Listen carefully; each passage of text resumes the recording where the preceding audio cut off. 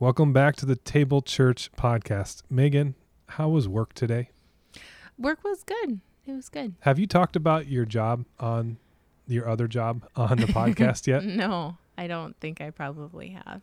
That's true. Well, Megan recently took a full-time job. I'm going to stop there and let you explain what it is. Please mansplain my job to the people, Phil.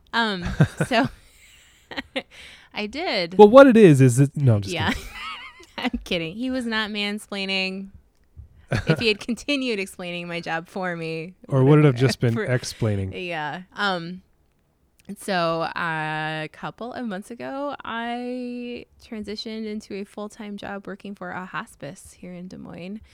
I'm working as a bereavement counselor, and I'm the person to talk to who connects all of our volunteers with patients to make sure that all of our patients get visitors. So you're with people at the end of life Mm-hmm. quite a bit right now. All the time. More than you've probably ever been. I think and talk about death 8 hours a day, 5 days a week. So what does that do for your soul?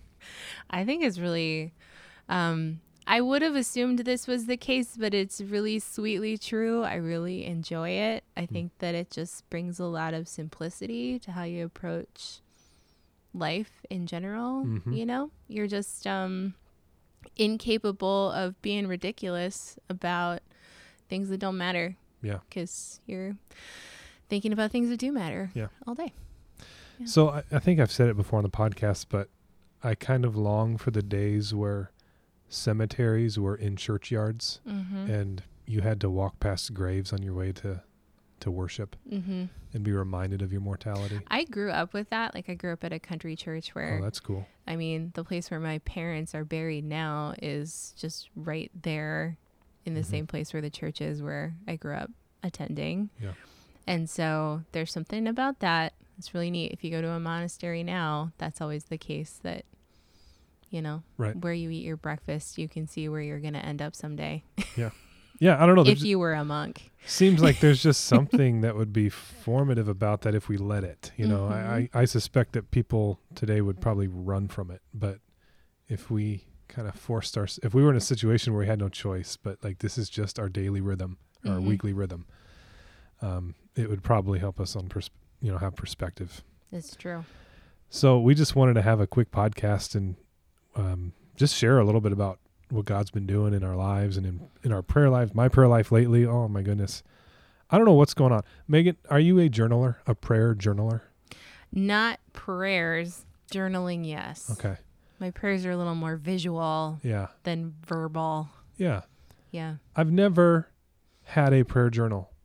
Ever? I guess I shouldn't say ever. Are you a journaler, though, in No, general? I've never been a journaler. Okay. I'm similar to you. Like, I like to pray kind of visually.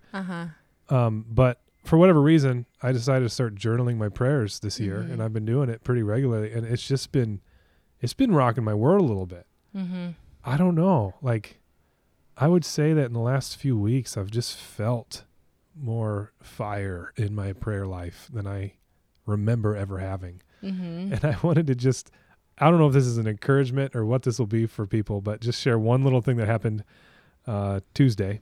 Today is Thursday. This is the 9th. This was on the 7th that this happened. Two things actually that morning. I went to pray, and I had been listening to a book on prayer by the leader of the 24/7 prayer movement. So this book is just like full of miraculous answers to prayer, and it's just like, it's getting me pumped up. And he's just like, just chase the Lord and have courageous prayers and stuff like that. And I'm like, okay, Lord, I'm going to pray that you do something great in Table Church. I'm going to put a stake in the ground today. I'm going to pray. I had a number in my head. Lord, by the end of the year, I want to reach this many people at Table Church. And I literally got down on my knees to pray for this number. And I just felt this overwhelming sense of the Holy Spirit stopping me and saying, no, I will not let you pray for that yet. You need to pray, number one, for the victims in the earthquake in Turkey.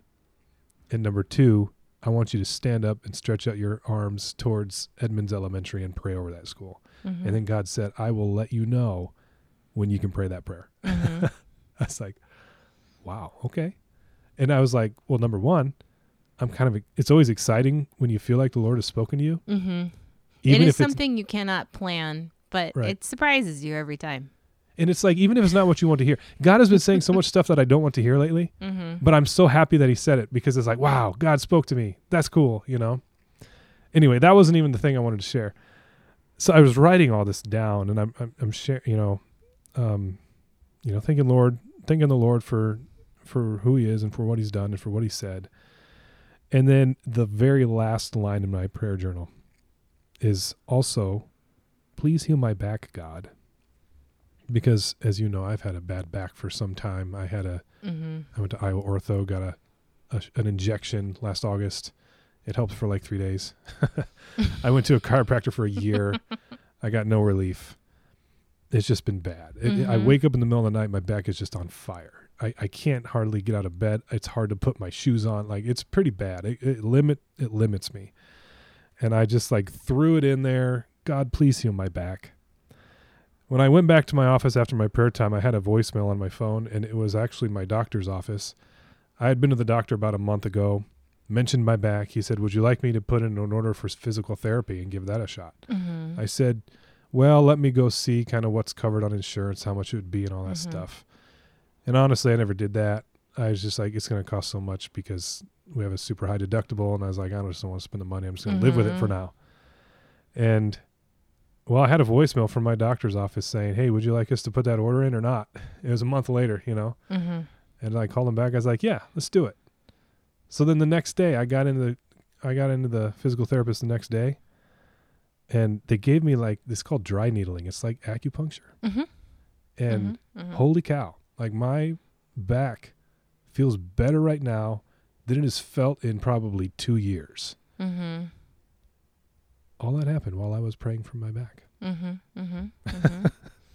So I guess the moral of the story, sometimes God heals in miraculous ways. Sometimes he does it through natural medicine. And sometimes it's kind of both. Mm-hmm.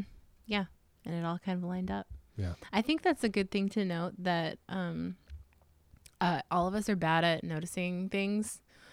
We are good at feeling like we need things and bad at noticing things, you know? And so we don't properly recognize how much is happening.